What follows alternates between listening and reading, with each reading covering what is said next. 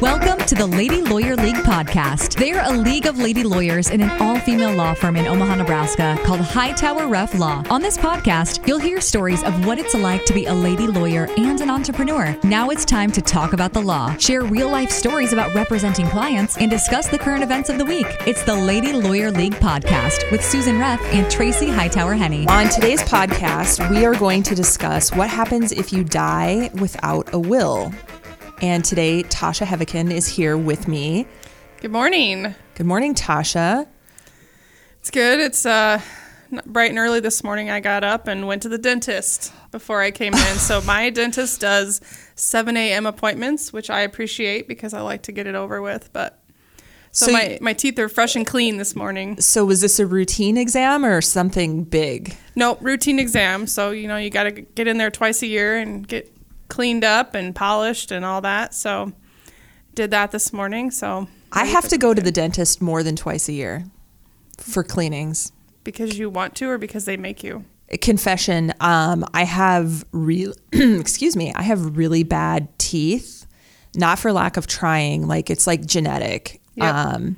So I have gum disease, and so I have to go 4 times a year at a minimum just to get my teeth cleaned, because apparently my mouth likes to harbor lots of bacteria in my gums. So I go 4 times a year for cleaning, and then anything on top of that. Interesting. So yeah. In talking with my hygienist this morning, I learned 2 things. One is that so much of our teeth health is actually genetic. Yes. So when I was born as an infant, I had super high fevers. And because of that, I have no enamel on my teeth. And so so I have a lot of fillings just because at a very early age, my teeth were not protected and there wasn't a whole lot they could do about it. Huh. And the second thing that I learned is that there are actually people that come into the dentist and say, they always ask you, do you floss? Do you brush? Yeah. And people lie. Except for apparently there are people that come in and say, yeah, I don't brush my teeth. Well, if you're going to go to a doctor, you should probably be honest with what you're doing, right? That's true. But then also, how are you talking to people? And when you're wearing your mask, do you not smell your breath and realize oh my goodness, I'm projecting that smell out into the world for people. Yeah.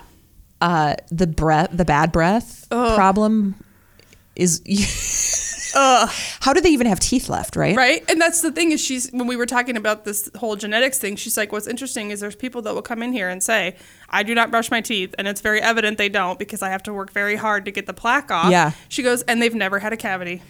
So another confession, my husband is not got the best routine. He'll forget to brush his teeth sometimes, or he's like, I'm so tired, I'm just going straight to bed. And he doesn't brush his teeth, twice a day. Now, he brushes his teeth at least once a day. Sure. I think I've never seen him floss. He doesn't routinely go to the dentist. I think he's had 1 cavity in his whole life. He's just genetically on the plus side of the dental gods of getting good teeth. And he didn't have to have braces. That would have been, if that was a lottery, I would have wanted to win that one, I think. Yeah. I have a lot of fillings also. And so we're already talking about having crowns. Yes, I have a few crowns. Me too.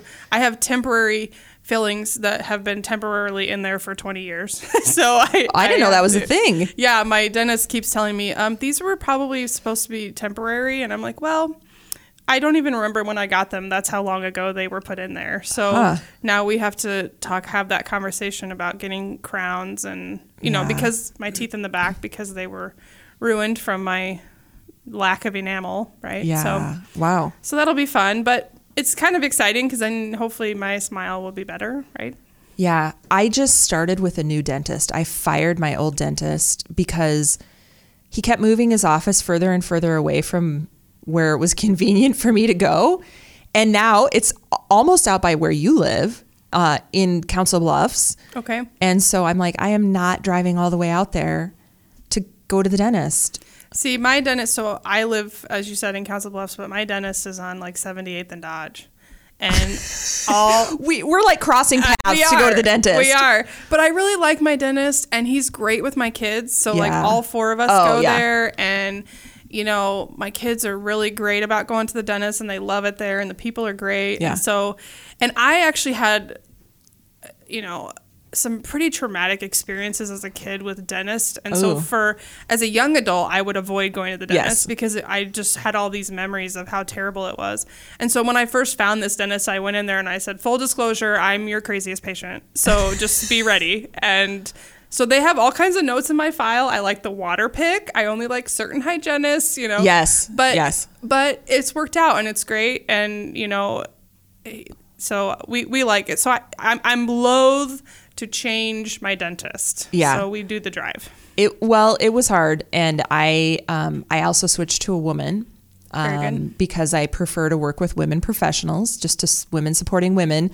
But I also have heard women have smaller hands. Yes. And the studies have shown that going to a woman dentist is supposed to be less painful. So anyway, and she's right across the street. So that helps too.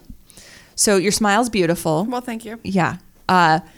So let's switch to see what happens if you die and you don't have a will. And like, I'm assuming this is all governed. Every state's going to be different, right? So in Nebraska, if you don't have a will and you die, you still have to go through probate, right? Well, it depends. So the lawyer answer, right. It depends. It always just depends, right? So without a will, sometimes you'll hear the term intestacy, and that means literally without a will, versus if you hear somebody say that they died testate. Testate means that you did have a will. And I feel like this is starting to get a little dirty. Right. Like medical terms for certain male body parts. Right. It sounds like. So, not intentional. Intestate is no will. Correct. Testate is there is a will. Correct. Okay. And then in terms of whether or not we have to go to probate, there's typically 3 questions that we ask. And probate, what's probate mean for people that don't know? So probate is the process within the court system that is used to transfer assets of a person who died to the ultimate beneficiaries.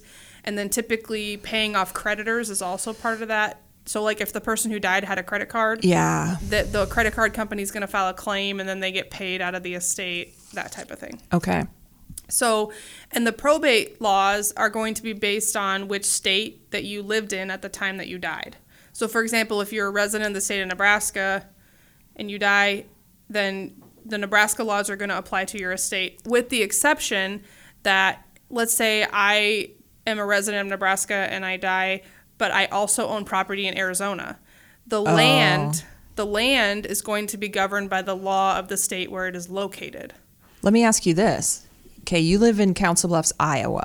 Mm-hmm. You work in Omaha, Nebraska. You're here a lot. What if you're in a car accident and die in Omaha? Where would my estate would be probated in Iowa because that's my residence. That's where my domicile is the fancy word. So Iowa law is going to control the distribution of all of my real estate in Iowa and all of my personal property. Okay. So, for example, if I have a bank account that I had opened in Rhode Island for some unknown reason, money, cash, is personal property. So it's going to still be transferred based on Iowa law. Whereas if I owned land in Rhode Island, then that land would be transferred based on Rhode Island law. Okay. But the fact that you died in Nebraska wouldn't matter in that situation. Correct. Gotcha. Okay. Yep. It's based on where you live. So when we're talking about whether or not we have to go through the probate process, whether you have a will or not, the 3 questions we're going to ask: what are the assets of the person who died? How are they titled? And how much are they worth? Because in Nebraska and in most states, a lot of these terms are going to be kind of across the board, right? So in Nebraska, at least, the floor or ceiling, however you look at it, is $50,000 in personal property and $50,000 in real estate. And these things that we have to look at for assets, sometimes it seems like this should be pretty obvious. What did somebody own? Correct. But it's not, right? Right. And sometimes the information can be difficult to get. For example, like brokerage account and retirement account holders, a lot of times they don't want to give you the information, right? Especially if there's beneficiaries listed on the accounts. They're not going to want to tell somebody who's not the beneficiary. Yeah. Which matters for inheritance tax purposes, which is a whole nother conversation. But, but in terms of, and why titling is so important with probate is because the probate court, whether you have a will or not, only controls probate assets. And probate assets are assets that are owned by the deceased person only that have no beneficiaries. So as an example, if you own a home with someone else, a typical example is a spouse. Mm-hmm. If one of the spouses dies and the house is owned jointly, then the other spouse automatically gets it. That is not a probate asset. Whereas if you are married and have a spouse, but your name is the only name on the title, right, and then you die, your spouse will have to probate your estate in order to transfer title to themselves. So I have a bank account that's just in my name, but I have a beneficiary listed or a POD person, payable on death. So would that not go through probate then too because I've got somebody listed? Correct. Yeah. Yep. But if it was just sitting there in my name. Correct.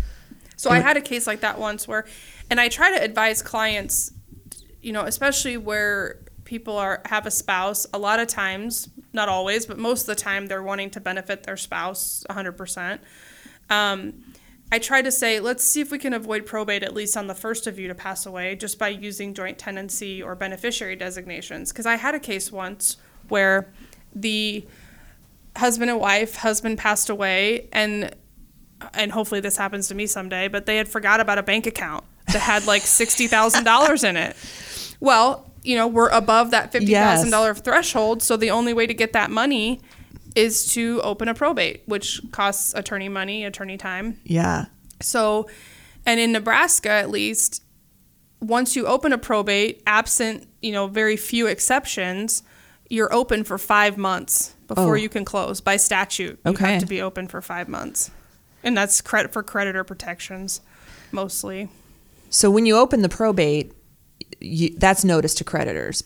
There's a notice that runs in the newspaper once a week for 3 consecutive weeks, and they have 60 days to file their claim. So in your experience, do creditors come forward? Yes, all the time. Is there kind of a dollar amount?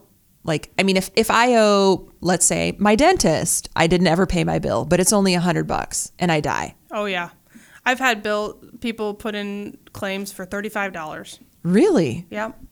Huh. And then there's some places that once they have been notified that somebody passes away, they just write off their bill, right? So it's kind of specific to whoever the creditor is. Some creditors, if it's bigger numbers, like for example, like Nebraska Furniture Mart, if you have, several $1,000s that you owe on a refrigerator that you bought, so then your options are pay off the bill. Right. Or sometimes, because they would have a secured interest in that refrigerator, you can return the refrigerator. Now, it's not going to be worth the full amount. Right. But that then potentially would reduce the amount of the claim. So you can do in-kind payback, right? Interesting.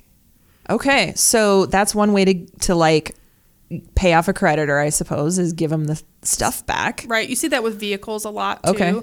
But as people know, once you drive it off the lot, it's typically loses a lot of value. So usually the estate is still going to owe some money on the debt, but it can significantly reduce the debt if you return the item that it is secured on.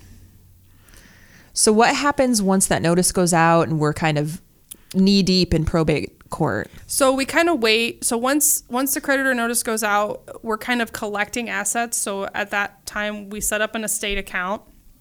So the estate has its own tax ID number. And this all costs money, right? Right. Yeah. Right. So it's not an easy process to go. I mean, it is if you have somebody that's helping you, right? To go through it by yourself, I think would be very difficult. Right. So you're setting up an estate account. You get a tax ID number for that account. You have your letters of personal representative because you've been appointed by the court.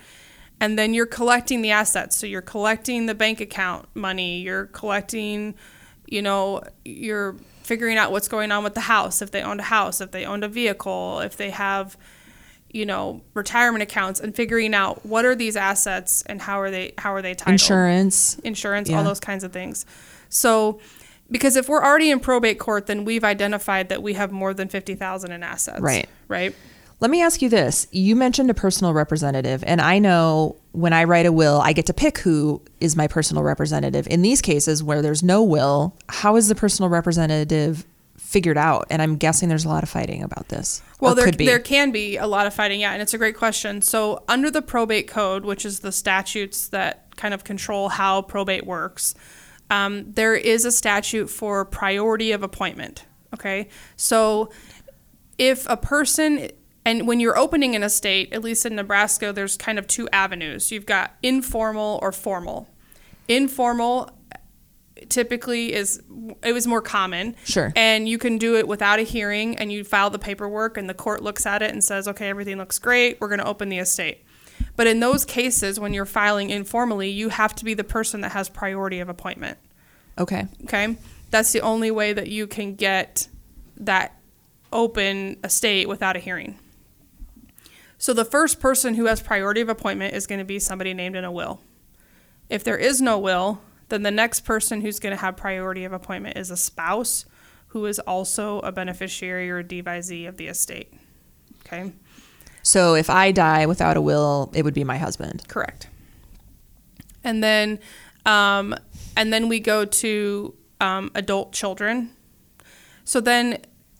So in Nebraska, obviously we only have one spouse, right? So that's only one person that would have priority. But if you're in a situation where maybe the decedent didn't have a spouse or the spouse predeceased them, so then you get down and maybe there's 3 adult kids. Oh. Well, in order to open informally, you pick 1 or 2. You can have co-personal representatives if you want. But then the other 1 or 2 that aren't doing it, they have to sign a waiver of their right to appointment and nomination. So getting all those signatures. Yeah. But if you can get all that stuff and file it, then you don't have to have a hearing. But if I go in there, I think I've shared before on this podcast, I'm one of 6 kids, right? Yeah. So my parents pass away, and I say, well, I should be it because I'm a lawyer and I do this every day, right?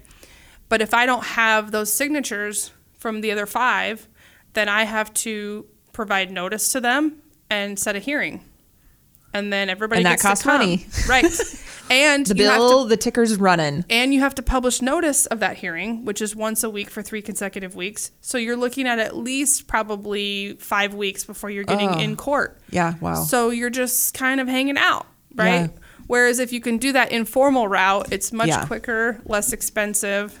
And if you have a will, then you nominate your child to be the PR and they accept, they just file the paperwork and it gets opened. Right. And it takes a couple of days. So without a will, even just opening it takes more steps. Yes, that's absolutely true. If you have to go this like multi-step process to get the PR. Right. I mean, I've had cases where, a person passed away and they had 1 child. Yeah. Well, obviously that person is the person, right? And those are more simple. But if you've got multiple kids and then you get into the issues of, family dynamics, or I have cases where the siblings are estranged. They're like, my brother's homeless and I have no idea where he lives. So then you have to publish anyway because you have to try to find these people. Yeah. Wow. So it can get more complicated if you don't have things, kind of written down. Yeah. So then we're in probate, we're open, we've collected our assets, we get to a point where we don't think any more creditors are coming in, right? So then we look at the numbers. Are we in the positive or are we in the negative? Okay, if we're in the positive, we're going to try to negotiate those creditors a little bit. Usually you can get somewhere between 70 and 80% of what they have claimed, depending on what the claim is. So they'll write off 20 to 30% maybe? Right. Sometimes without really asking too many questions. Okay. They'll say, if you write me a check today, I'll give you a discount, right? It's kind of like collections when you're alive still. Right. Or here's my fridge with all the moldy food in it. Take it. Right, exactly. Or my car with all the junk. Dents. Dents. And so then we kind of go through that period where we say, okay, we're going to pay these creditors. And then when you send them a check, the lawyer sends a satisfaction and release. So then the creditor can say, I've been paid, I'm not owed any more money, and I'm not going to sue you for anything else. Because then that shows the judge you've satisfied the claim that has been filed. Okay? If there's not enough money in the estate, and you're upside down, then you have to kind of figure out a schedule of distribution, and you basically propose some sort of proration to these creditors. And that could lead to a big old fight. Yep, and more attorney time and more fees. And that's crazy because the person who incurred the debt is no longer here. Yep. And their estate doesn't even really have the money to pay. And so there are conversations that I've had with people where I say, do nothing. I mean, because after so many days, a creditor can force a probate if they think that there's money. But a creditor's not going to want to pay an attorney $5,000 to go argue in an estate that doesn't have any money. Right. So really the only time where, even if you have lower asset amounts, where it would be required is to transfer real estate. So if let's say the tax assessed value, because that's typically what they use to determine whether a probate is required.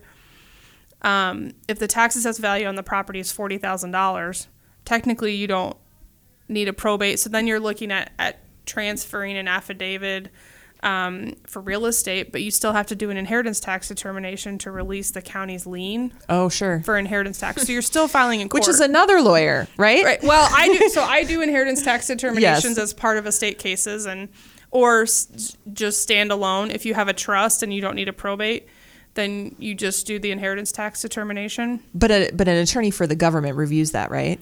County attorney. Yeah.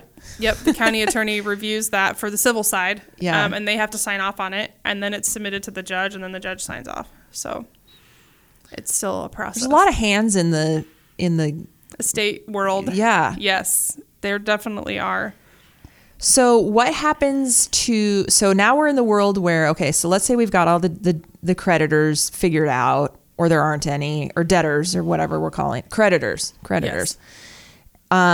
At what point can the probate be finalized then? So we satisfy creditors, then we do our inheritance tax determination. And it used to be, at least my understanding was, if no tax was owed, then you wouldn't necessarily have to do a determination. But more and more judges are wanting the filings in the probate to show that there's no tax owed. So you're still having to prove it. Yeah, you're still having to do the determination of tax and get the signature from the county attorney, even if you don't have to pay any tax, right? So we get done with that, and then once we're past our 5 months, so then you can close formally or informally, right. Similarly to opening informally or formally. So closing informally, you're going to do a schedule of distribution where you're saying, this is who's getting the money of the beneficiaries, right? So if there's 2 kids and they're each getting half, the scheduled distribution is going to show, okay, they got half of this account and they got half of this account, and we issued a new deed in their names if we didn't sell, right? That type of thing. Typically, the personal representative has to do an accounting unless the beneficiaries waive it, which is pretty common if people are getting along. They right? would waive. Right, because they don't want to pay a lawyer hundreds of dollars to write an accounting when they don't even care what's in it. Right. So they can waive that. And then we do a statement of informal closing where we're saying, Judge, we've done everything we're supposed to do. We've paid everybody and we want to close. And then if there's nothing pending in the estate within 1 year after the date that you file that closing statement, the court will automatically close it. So technically it stays open for a year after you informally close, but you're not doing anything. It's just sitting there. Okay. Versus if you're doing a formal closing where you're saying, I want, as of the date that the order is signed, this estate is done. Nobody's coming back. Nobody's filing nothing. You file a petition or application to close formally, and then you publish notice, and you send notice to everybody that you have contact for, and you set it for hearing, and then you have to go in front of the judge and you prove up your accounting and say, here's everything I've done, and the judge says, looks good, and they sign an order formally closing the estate. And then it's done as of that day. So now I've heard sometimes that these personal representatives can pay themselves for the time that it takes to work on the case. Is that true? Yes. So how is that figured out? So what's interesting is that the case law in Nebraska typically just talks about a reasonable fee, right? Okay. Some states, like for example, Iowa, because I also do work over there, Iowa sets the personal representative's fee based on a percentage. So they get 2% of the value of the estate. Okay. Lawyers are also, their fees are set by statute. Whereas in Nebraska, most of the time, attorneys in Nebraska are charging hourly, especially in Omaha and Lincoln and some of the bigger areas. Sometimes in the smaller towns, you'll see where they do percentage. But It's more competitive. And to me, I think more fair, right? Because I'm just being paid for the work that I did. Because it's not fair for somebody who has a $10 million farm to have to pay 2% if I have to do the same work. Yeah. Right? So if you know what the asset is, to probate it doesn't change. Yeah. Whether the farm is worth $10 million or it's a house that's worth $50,000, it's the same process in terms of probate. Yeah. Now you may have more administrative expenses, whether it's appraisals or, if you have to do, sometimes you have to do environmental stuff with farms. Yeah. Right. So then the fee just increases, but it's just based on the hourly work, right? So, but personal representatives can pay themselves. And if everybody's in agreement, then, the beneficiaries just say, okay, you've been paid this fee and we're all fine with it and there's nothing to argue about. Right. So I've had clients where I think there potentially could be an argument. I encourage clients to keep track of their time, like just on a calendar, like I worked on this for an hour today or whatever. Making phone calls, organizing the paperwork, blah, blah, blah. But I try to get ahead of that as much as I can. And sometimes clients will waive their fee. Sure. Because if you are taking a fee as a personal representative, that's income as far as the IRS is concerned, which means you have to pay income tax on it. Yes. Whereas if you can receive it as part of your beneficiary designation, as a beneficiary, you're only at most in Nebraska paying the inheritance tax rate, which is potentially lower than your income tax bracket, right? So then you get into what makes more sense financially. Right. Take it as income or take it as a distribution. So maybe that person, if it's a 50-50 situation, like two siblings, one of them's going to be the PR, they would agree that person's going to get a little bit extra. Well, potentially, or sometimes they just won't take a fee. Sure. Right. But like in cases, like I had one where it was a bigger estate and there was 8 beneficiaries. And so what we did is I, sent out basically a letter to everybody and I'm like, here's the proposal. And I sent them a spreadsheet of this is how much money there is. The personal representative / trustee is proposing a 2% fee and that's what this number is. And, if you're all in agreement, sign this paper, and I got back all the signatures. And so then it's just done with. And probably some of those beneficiaries are just grateful someone else is doing the work. Absolutely. And they understand time is money and that person deserves to get paid for Yep. helping them get their money, because that's what the personal representative is actually doing. Yep. And usually you find most of the time by the end of it, when people are getting sent checks, they're just happy to sign and they're like, sweet, now I have this awesome money. And right? I didn't have to go to court. Right. Ever. And fight with my siblings or other beneficiary family members. Yeah. Right. Yeah. Okay. So we've closed probate. Everybody got their money. Then what? Anything, or is that it? I mean, that's it, barring some sort of, and I haven't had an occasion recently to research in terms of statute of limitations. I know that in trust action, so like if you have a trust that holds assets that are being distributed, once you receive that accounting, your statute of limitations is 1 year. You have to file if you're going to complain about something they did. You got 1 year. I don't know off the top of my head the estates, but I think in these types of situations, it's usually pretty limited. If you're going to be complaining about something, you're usually filing to remove the personal representative during the estate process because you don't like what's happening or whatever. But yeah, you close, whether informally or formally, you close the estate and then, hope everything was supposed to and you're done. So. Yeah. In that situation still, does the personal representative still need to file if there was any income to the estate during the time, a tax return? Yep. So a lot of times we have that conversation about doing a tax return, and I always refer clients to a CPA because I'm not a CPA, but based on my knowledge, because an estate, whether you have a will or not, can earn income. Correct. But most of the time, depending on what your assets are, I would say, and depending on the size of your estate, a lot of times there isn't enough income to require a return. But you let a CPA make that decision, exactly, right? Yeah, exactly. I tell them, here's a person, call them and just, belt and suspenders so we can all sleep at night. You need to do their final tax return because not all the time, but in most cases that I've been involved in anyway, there's a return, like the IRS pays money back for the income in the year that they died. Right. Right. So like if a person died today, they would have income for all of 2021 almost that they would need to do a final tax return. But then the estate return for 2021 would be probably nothing. and 2022, when you would be closing, hopefully, is nothing. And estates, so in Nebraska, they try to get you to have an estate completely done within like a year, and I think it's like a year and 4 months or something. So then if you're not closed by then the Supreme Court is wondering, why are you still open? And then you have to start going into court every couple of months to talk to the judge and explain why you're not closed yet. So they kind of try to keep you on track a little bit. That doesn't happen to us, though, because we're really efficient, right? Yeah. I think the only times it's really happened to me is just when you're waiting on, like, I've been waiting on the IRS in a case for almost 2 years. Yeah. And I've seen, like, estates where, I know of a state one time where the person owned property in another country. Oh. And so if you have to probate in multiple states, so here's another tip. If you own property in multiple states, it's a good idea to get a trust. But let's say that you don't have one. So you would open a main probate in your state that you lived in at the time you died, and then you would have to open ancillary probates in all of these other states and countries that you also own property in order to transfer based on their laws so that everything can come together as one, right? So wow. It can be, so if you're waiting on other courts that have different processes, you just have to go into the judge and say, hey, we're waiting on people in France. Sorry. Nothing against France. And we're gonna go there and just see how things are going. And I take my lawyer Tasha with me, and she's gonna check on my farm property and meet with my French attorney. I love it. Yeah. Let's go. Let's do it. Let's start marketing. Well, apparently we're doing really well on our podcast in Honduras. I'm not sure if there's property out there that we could buy. There you go. Yeah. And Germany too, right? Yeah. I think it was Germany. Yeah. Well, Tracy always says Guten Tag.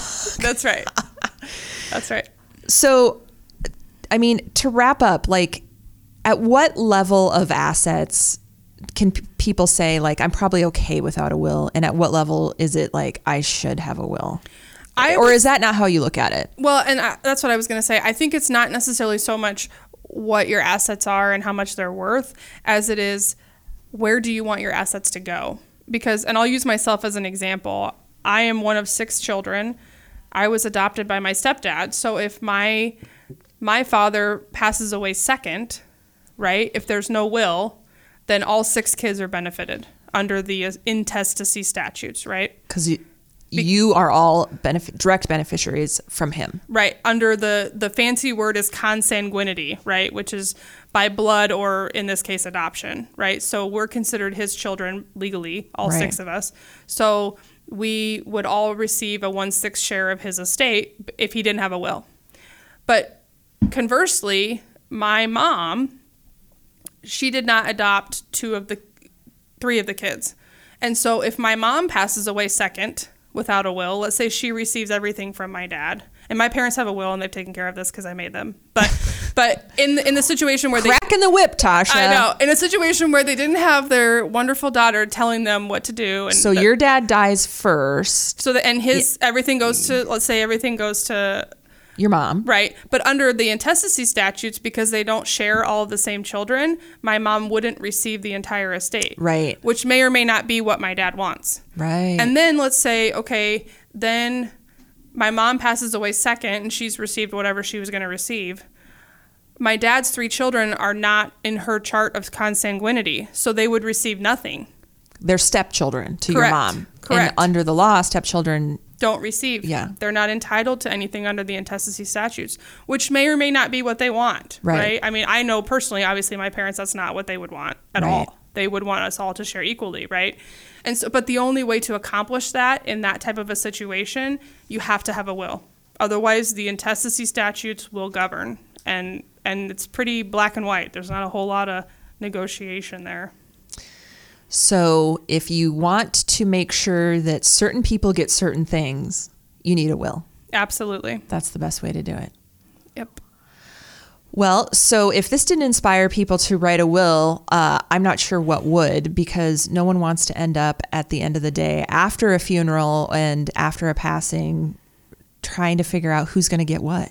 And arguing with people. You should be spending that time with your family, grieving and sharing memories and, being together and that sort of thing. Not arguing in court about who gets mom's house. Right. Well, thanks, Tasha. This has been awesome. I always learn something new whenever I talk to you, and, I just can't imagine having to go through this and not having someone like you on my side. So thank you. Well, you're very Appreciate welcome. all of this. It's a pleasure. And now I know what consang whatever means. Consanguinity. Gwinity. Yeah. All right. See you next time. Bye-bye.